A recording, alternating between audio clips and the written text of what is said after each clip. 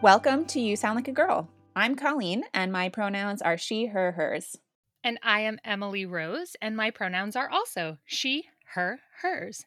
And you are listening to You Sound Like a Girl, a storytelling project that explores and elevates cis and trans women's stories about our voices. We aim to explore the social norms around cis and trans women's voices by investigating what it means to sound like a woman and what it means for women to use our voices.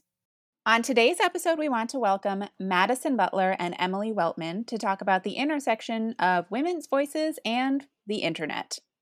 Madison Butler, she, her, is a native New Englander who currently resides in Austin, Texas. She is a Black queer woman and she is also a survivor. She is the founder of Blue Haired Unicorn, and her work is focused around creating equitable spaces and scalable strategies to achieve psychological safety. Madison is an outspoken advocate for mental health, removing the stigma around trauma, diversity, equity, and inclusion, and the ability to be human at work. She is committed to deconstructing the status quo and rebuilding corporate America one organization at a time by building inclusive teams from the ground up with early stage companies. Her mission is to ensure that no one ever feels like corporate spaces were not made for them and that they can live, work, and exist out loud. Emily Weltman, she, her, is the founder of Collective Flow Consulting, also known as Co-Flow Co., a management consultancy providing business development, content strategy, and creative operations to early stage solopreneurs and startups. The collective is a network of ecosystem builders, designers, educators, creatives, technologists, and strategists, shifting brands to think about the people and planet before profit. They partner with mission driven founders to increase social impact by leading with purpose and by building diversity, equity, inclusion, and belonging into everything that they do.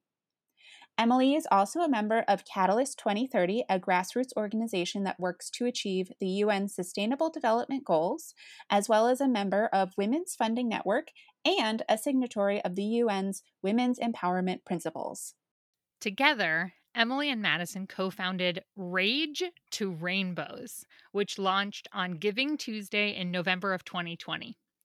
This social impact project encourages people to donate instead of engaging with online trolls, turning rage into rainbows by spreading the message don't hate, donate. So Emily and Madison first connected through LinkedIn. And then Colleen and I connected with the two of them in the same way after seeing posts of theirs that were calling out LinkedIn's silencing of women and femmes, especially women and femmes of color, and especially women and femmes of color talking about racism. So, according to a study done in 2018 by Amnesty International, about 1/4 of women from 8 different countries said that they have experienced online abuse or harassment. And then 40% of those women said that the online abuse made them fear for their physical safety. More than half even said that they had trouble sleeping, experienced loss of self esteem, and even panic attacks. 1/3 of these women stopped expressing their opinions online and withdrew from the public conversation altogether. This same Amnesty International study specifically called out Twitter for failing to make the platform a safe place for women to freely express their opinions without fear of violence and abuse. And they launched the hashtag Toxic Twitter. Now, we know online silencing of women is prevalent across all social media platforms, where women and femmes experience harassment from platform users and then don't receive support from the platforms themselves. In fact, in many cases, platform policies and moderators compound the harm already done by silencing the women themselves instead of their harassers.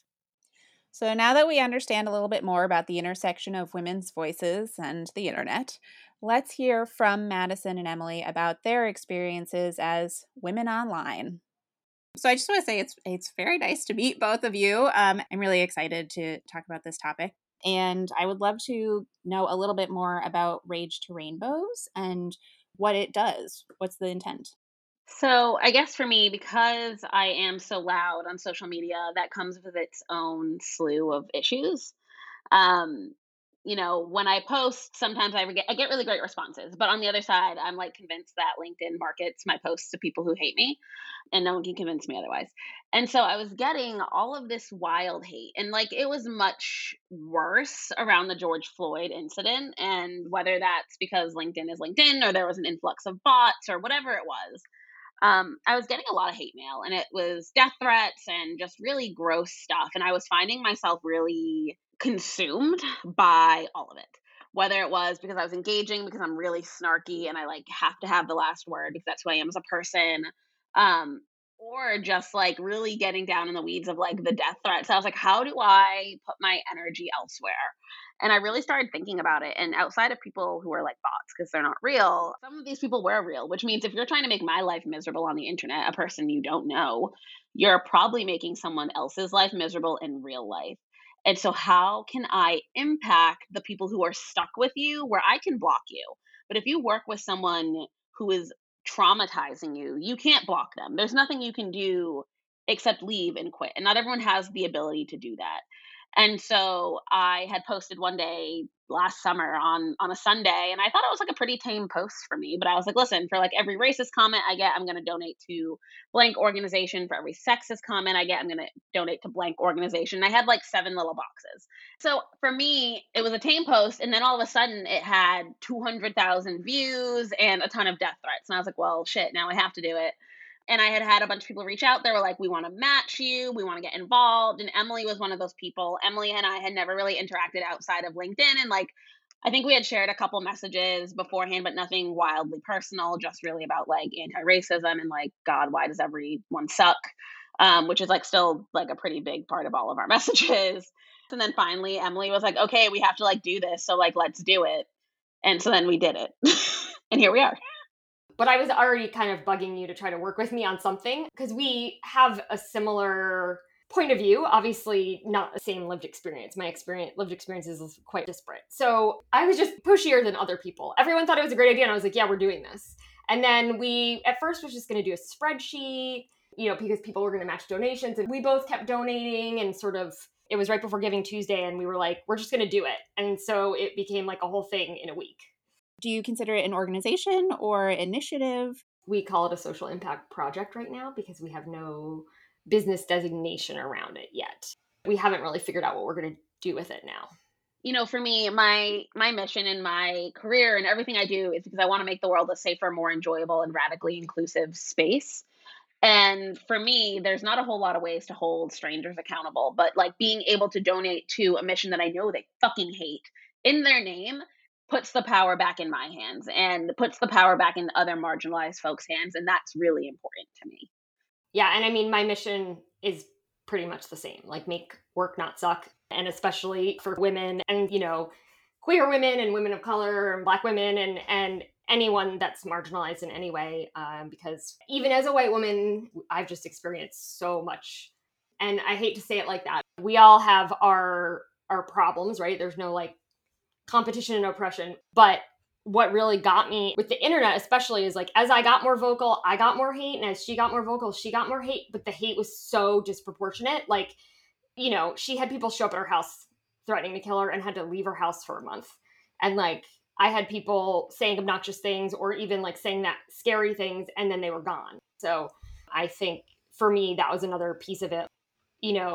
It was well timed with COVID because I think the need for safe spaces isn't just like in a physical office, but really anywhere. Like people say, you just get off the internet then. Like don't go on Twitter. Like if you're that uncomfortable, whatever. But it's like then you're like policing our body and our like right to live. And I still see that on Madison's Twitter every day. Every day. Well, and it's funny that you say that. So I had, my mom was in town, and we talked about this before. I am not from Texas, so neither are my parents. And my mom came down for my partner's birthday like a month ago. And we wanted to go to Fredericksburg, which is like Napa, California. So like there's tons of wineries, and the wineries were great. But then we went downtown because we wanted to eat, and we were at this bar, and the vibe was off. There was like this older white man yelling at the PGA Tour and like calling people monkeys that were golfing, and calling Tiger Woods Tigger Woods, obviously because Tigger rhymes with, and then like basically calling him Black Jesus, which is also still weird in its own right. And obviously like all eyes were on me. And my mom called my dad. My mom is white, my dad is black, to clarify. And so my mom called my dad and we left and kind of like filled him in on the situation. And he was like, I don't understand why you keep putting yourself in situations like this where people don't like you. Like, why would you go? I know my dad is from a different generation. And as a black man, he doesn't want to put himself in situations that feel unsafe, which he can do that. That's fine with me. I, however, know that if I leave or if I tone myself down because it makes some older white guy uncomfortable, he got exactly what he wanted. Rather than being stuck having to look at my blue haired, loudmouth self in a bar, I trust my ability in general to keep myself safe. But I think if I leave every space that I'm not welcomed in, then spaces will continue to be unsafe for other people who look like me. Related to that, what was the response that you all received when you started saying, for every, sexist post, I'm going to donate, for every racist post, I'm going to, like, I don't know, did it stoke the fires, or were people like, oh, screw you, and then they left? Or I'm sure it was a different experience for both of you. Like, what was the response to that? I mean, do you mean the response from the people, the haters, basically, as we call them? Yeah. Trolls or harassers. I mean, I get a lot of weird comments, but I had someone who was like, well, I'm going to call my lawyer and like all of these wild things. And people who told me that like the next time I was in Boston, they were going to make sure that I got killed and like just things that like, I just know you're an unhappy person. I've been there, hurt people, hurt people. They're looking for an excuse to be angry and hateful. They're looking for me to say the sky is blue so that they can say, no, the sky is green. It has very little to do with what I say or my messaging. People who do not like you based on your identity are going to find reasons to torment you because they want to make you feel small. And so I don't think it was actually my messaging as much as people found it like an in to try and be shitty. So, as a follow up to that, you're kind of bringing up this idea that it's less the content and more about who you are. And we do hear a lot about algorithms and how algorithms obviously are programmed by humans, and different platforms use them differently, especially when it comes to censorship. Some things that violate community guidelines you can report, and nothing seems to happen. And then other things that might not violate, or you might not think they violate community guidelines, as someone with common sense, suddenly it gets taken down and there's no real transparency as to like, okay, how did this violate some guidelines? So I would love to know a little bit more about your all's interaction with, let's take LinkedIn as an example, since that's how we all connected as a platform. Like, what has your experience been trying to report any of this behavior to the platform itself, or seeing certain content does, like I think earlier you were saying, Madison, like I think LinkedIn serves my content specifically to people who will harass me. So I guess I'd love to hear more about like how you think LinkedIn works specifically to target women, and especially women of color, Black women, people talking about race, etc. I've had such a weird experience with LinkedIn because LinkedIn like shadow bans me constantly, but also has me on their list of Black voices to amplify, which is incredibly performative. Um, and so it's funny, like once they put me on that stupid ass list, my engagement went way down. And now like people tell me all the time they think I'm not posting because they have to go search for my content. Yeah, I don't see your stuff anymore. And I mean, we're co-founders on Rage to Rainbows on that platform and share a page. So the fact that I don't see your stuff anymore, unless I seek it out, they don't get served to me. And I think for me the final straw was in, oh god, it was September of last year. It was right around my birthday. I had this wild woman named Yvonne, and she's lovely. But I am really known for like if you talk shit to me and you say some wild racist shit on my LinkedIn, like you're gonna make it to Twitter. And I don't feel bad about it because that's how the internet works. Despite how people who are not in our generation feel about screenshots, they think they're illegal and they are not. And so I had screenshot this thing about from Yvonne, who was like Jacob Blake deserved to be shot in the back and all of this wild nonsense. It was like a month beforehand. I let it go. I didn't even think about it. And then I got this weird DM in my Twitter from her 16-year-old son who was like giving me violent threats. And I was like, listen, I can't engage with a minor. I'm good. And I just let it go. And then Yvonne kept going. She found this like random website that I've never heard of and wrote review after review after review after review of me. saying I had interviewed her and I wouldn't hire her because she was white. Mind you, she lived in Ohio. I've never worked in Ohio. I don't work for a company that has a location in Ohio. And it became this whole thing. I had to serve her a cease and desist. And so when she got served her cease and desist, that wasn't enough. She had to find the queen of Karens to go amplify her voice. And she found this woman who is an alt-right influencer with 100,000 followers on YouTube. And this person spent no less than 6 hours digging through all of my stuff and made a 45-minute presentation of my content to her 100,000 followers who were Nazis. And she used all of my LinkedIn content. And that's when I started getting the like really gross death threats. I had someone show up at my house and I went to LinkedIn and I was like, listen, this woman who parades as an organizational psychologist on your website is doing this on YouTube, and she's using your platform as a trampoline to essentially incite violence. And LinkedIn was like, there's nothing we can do. Sorry about that. And I was like, I'm getting literal death threats because someone is using my content, which you have deemed to be okay and within community guidelines, to essentially hope that someone gets me killed.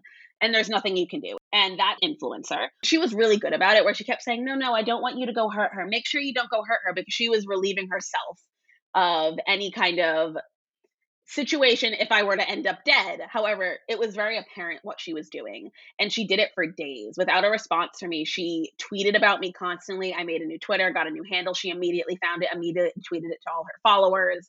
And so for me, that felt like the last straw with LinkedIn, is like, you told me you wanted to amplify my voice, but not enough that you want to keep me alive. And that's a problem for me. I mean, and then one of those people showed up at your house. So then you left for a month. Because what do you do when two white supremacists show up at your house, right? But the AI piece is definitely really interesting, because I wasn't using social media as much until we were like in lockdown. I wasn't on Twitter before this year, and now I, use it too much. But I'll say that like I've done a lot of anecdotal research, and yeah, the AI on LinkedIn and Twitter are sexist and racist, period. And the guidelines, community guidelines for that, plus Instagram, and I mean, I'm not on Facebook, but they're vague for a reason, so that they can kind of cover their butts and kick off who they want. But like the amount of times that I've reported things and it comes back as like not harmful, and I take, I screenshot a lot of stuff. Like I could fill a book about it, and it's really disturbing. I mean, it's not just me. I mean, Madison and a lot of people we follow, there are people that have gotten deplatformed and kicked off because they've said, like, I always joke, I'm like, it's so funny that like Madison's like, her messages don't be racist, but then they're all racist. And then they say like the most egregious things. And if you report it, it comes back as this does not violate our guidelines. And it's almost like, to me, it becomes very much like the Me Too movement, like the victims speaking up and you're still not believing them. And you're constantly dismissing what they're saying, like denying their reality. And then you're like, well, do I speak up again? And it's hard because I advocate for like these platforms to change, right? And I think LinkedIn is no exception. We kind of joke like one day they're going to kick everyone off that speaks up, right? It's just a matter of time. And Madison, you got kicked off for like 2 days, right? With no explanation. It's because they needed me to remove my pronouns from my name because they're not part of my name. Oh, fuck that. Right. And then they added them later, right? In the summer, they're like, and now you can put your pronouns in your name with like a marketing thing. Yep. I love that. I love it. So much fun. Wow.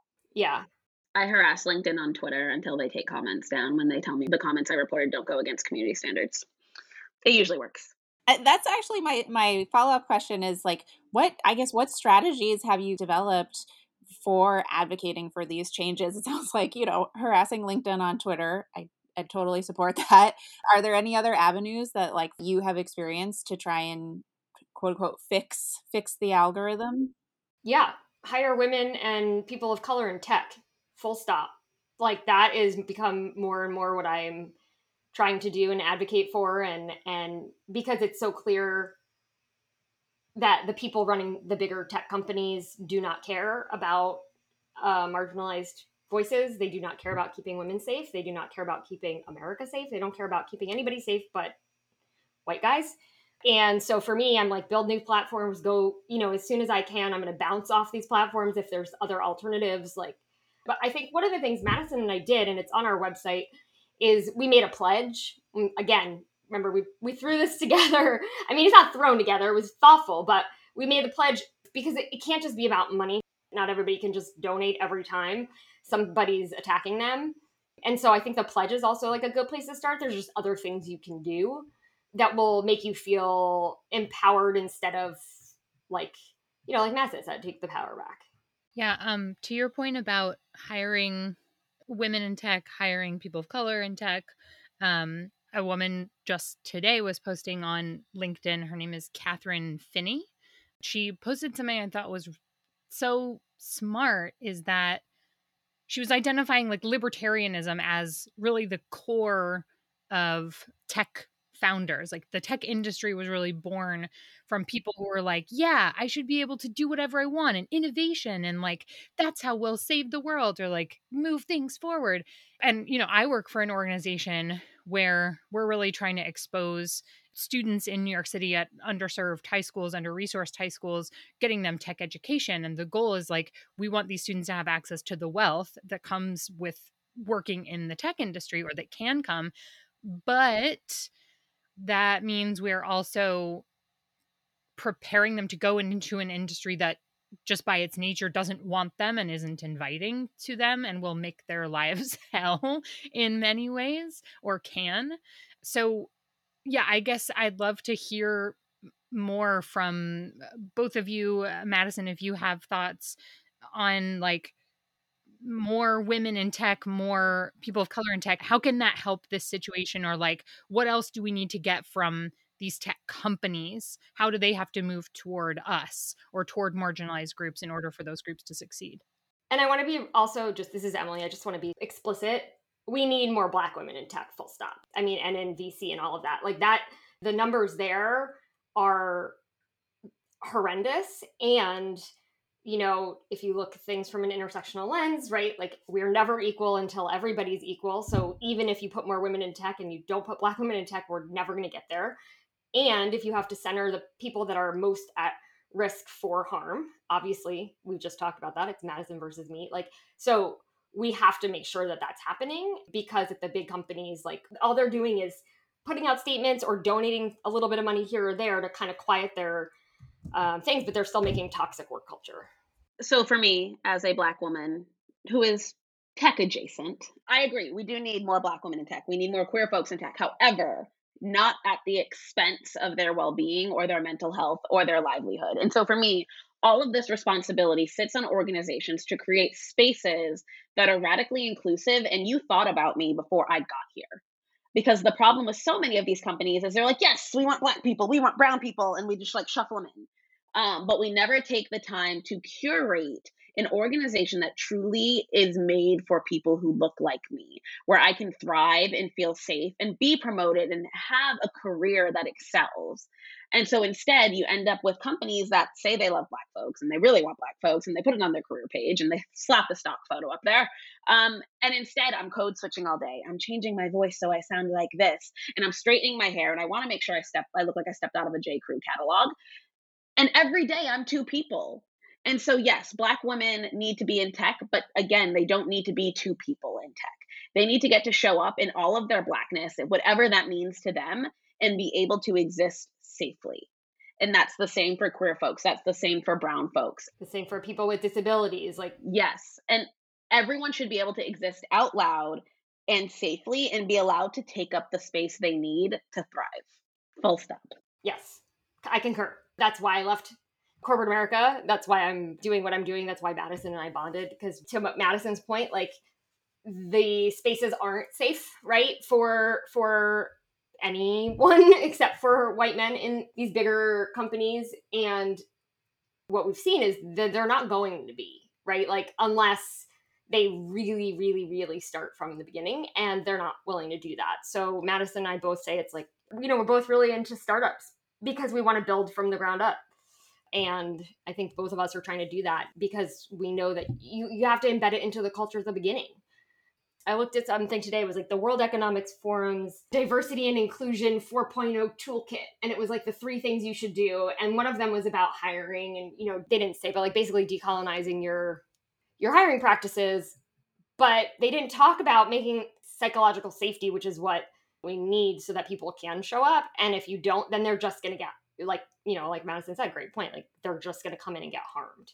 So you have to make a culture where people can speak up without feeling like they're going to get retaliated against, like at Google and Salesforce just did. And I mean, all of the companies, none of them have gone back on their, like they've just doubled down. And Basecamp recently, right? Like they did it too. And like, luckily their employees were like, you know what, enough of this, which was actually really impressive. But also a privileged place to be when you've worked in a tech company and, you're a dude. I was going to say that most of the exits have been like straight white dudes. Oh, for sure. They think they can just get away with being like, we don't care, and they do. They get away. They're just getting more money. We're getting less. And that's kind of what this woman, Catherine Finney, that I was talking about, who wrote this piece, that's kind of what she was referencing, like, the Basecamp situation, like these people who can release a statement that's like, listen, all of this social justice infiltrating our work environment, like it's not productive and we're not going to have it anymore. It's my company and I can do what I want. Like that is not the outlier. That is the kernel at the heart of the tech industry. And clearly the people who make up a company and then make decisions about the product, that team of people, and whether it's diverse and whether it includes different perspectives, has an effect on the people who then use that product. If the people who are creating the community guidelines had more power and it were a diverse group of people, the product probably wouldn't be set up in a way to systematically disadvantage women, especially Black women, any marginalized community. I do want to be mindful of time. Madison, is there anything that we didn't touch on that you're like dying to talk about before you peel off? No, I think for me, it's always the same ending for me is I want people to take away from every conversation they ever have with me is that this is a journey and you're going to mess up. Whether you're trying to take up space or you're trying to allow others to take space, there is no end game here. There is no like ascension to this where you finally like won the prize and you don't stop learning. And so I encourage people to not let their egos get in the way of their journey. It sucks to mess up and it sucks to feel embarrassed and it sucks to say I'm sorry. But all of that is so important to how you learn and how you travel this journey. And regardless of where you are, you deserve to take up space and you deserve to be here. And don't let any weird tech bro tell you otherwise. Amen. Amazing. All right. I guess on that, Emily, is there anything that we didn't ask you that you're like really dying to talk about? Definitely would love people to go to the website and check it out, rage2rainbows.com, which is with the number 2. We're still tracking donations. So we aren't collecting money. We just track. We have recommendations of where you can donate. So if somebody is being, really terrible, or you see something online, which is pretty much every day, all day, there's some kind of hate speech online that you can donate for. I would encourage people to do that just because it's a great way to increase our impact. Like this year, like we posted a little bit and have raised over $1,000, I think closer to like 1,500. So, it's not huge, but it's something. And I got really excited when I checked it and I hadn't checked it in like a month and, people were still donating. So that's great.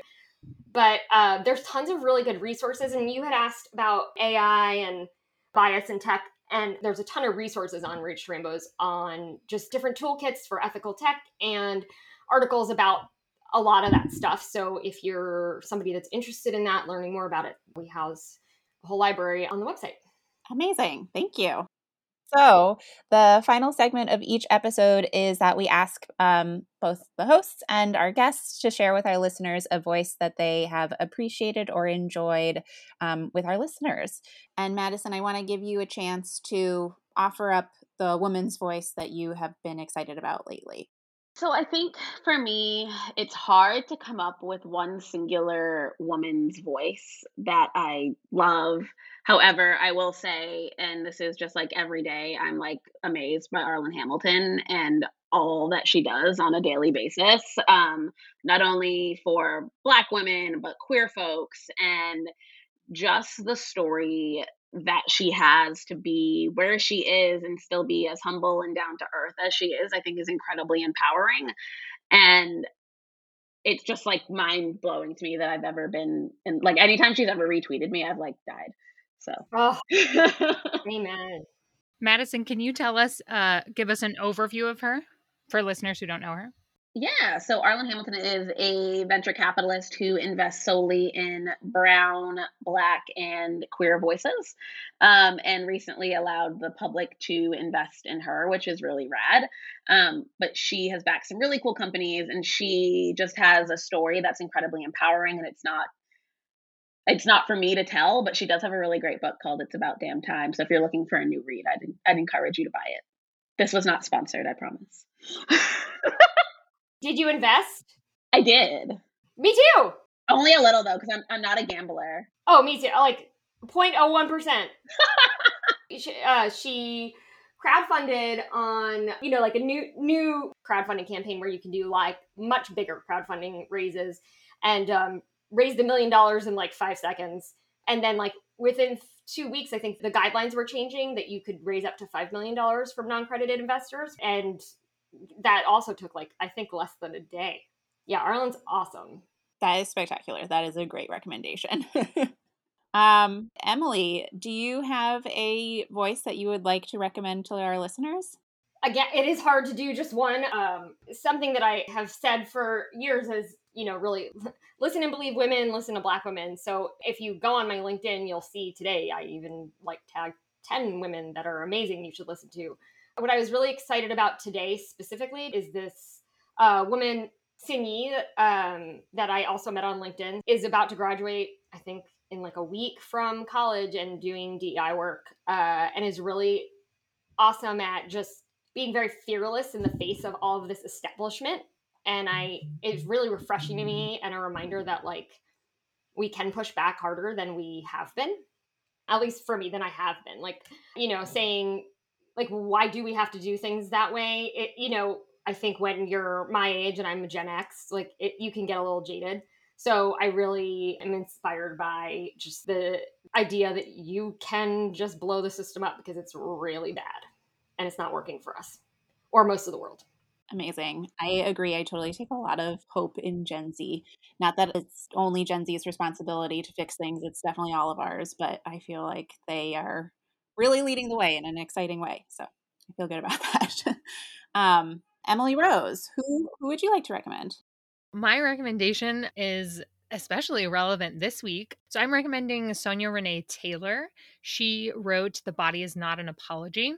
And I bring this up for a couple of reasons. So first reason is The Body Is Not an Apology it's about radical self-love, and especially being able to love yourself in a larger body. And May was Fat Liberation Month. So I think this is a perfect time to shout her out. And also, she left Instagram this week because, in her words, it's racist. Totally agree. And she isn't going to put up with it. She was like, I'll still lurk on here. I might post from time to time, but I am not going to expend my energy in this environment. And I wonder if we will see more of that. I don't think it's going to negatively impact her life, her business, any of that. So good for her finding ways to kind of escape that system. So shout out to Sonya Renee Taylor. She's awesome. If you haven't heard of her, check her out. Fantastic. Great recommendation. I'm going to recommend to our listeners someone I literally learned about today. Her name is Amanda Montell. She is a writer and a linguist. She has written a book called Word Slut, A Feminist Guide to Taking Back the English Language, which admittedly I have not read yet because I just learned about her today. So I can't necessarily endorse the book, but what I have read of hers, which are some essays and articles, I very much enjoy, which leads me to believe I would enjoy the book. But she is basically analyzing what are often feminized parts of language, the use of vocal fry, upspeak, that type of a thing, and unpacking why there are so many negative connotations to those types of speech patterns, and how gender is associated with it and why it is policed so often. And she particularly had one essay on time.com called Why Saying Like a Lot is Actually a Good Thing, which I very much loved. And yeah, and I just really enjoy the way that she is both attacking this from a very academic standpoint. She breaks down the like 6 different uses of the word like that we now have in 2021, which is super interesting, and the usefulness of each different type of the word like, and how it doesn't mean that you are dumb or a valley girl. It just means that language freaking evolves. And you know who's at the forefront of that evolution? Young women. So definitely go check out Amanda Montell. Really have enjoyed reading her essays recently. And Colleen, to bring this back to our life doing You Sound Like a Girl as a show in the real world, Amanda Montell was on the Vocal Fries podcast, which is all about linguistic discrimination. It is 2 women linguists, and we had wanted to kind of do a crossover with them. And Amanda Montell, breaks down exactly what you were talking about, like the 6 different meanings of like. It's so delightful, yet we police it as if it is this horrible thing to be cut out of your life. Yep. Really very interesting read. I will definitely be buying the book.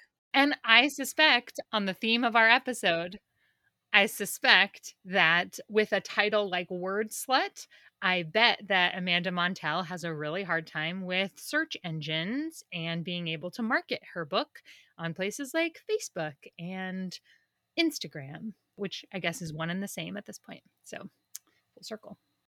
And Madison and Emily, this was an amazing conversation. Thank you so much for joining us. It has been lovely to have you on the podcast. Yeah, it's been a fantastic conversation. Awesome.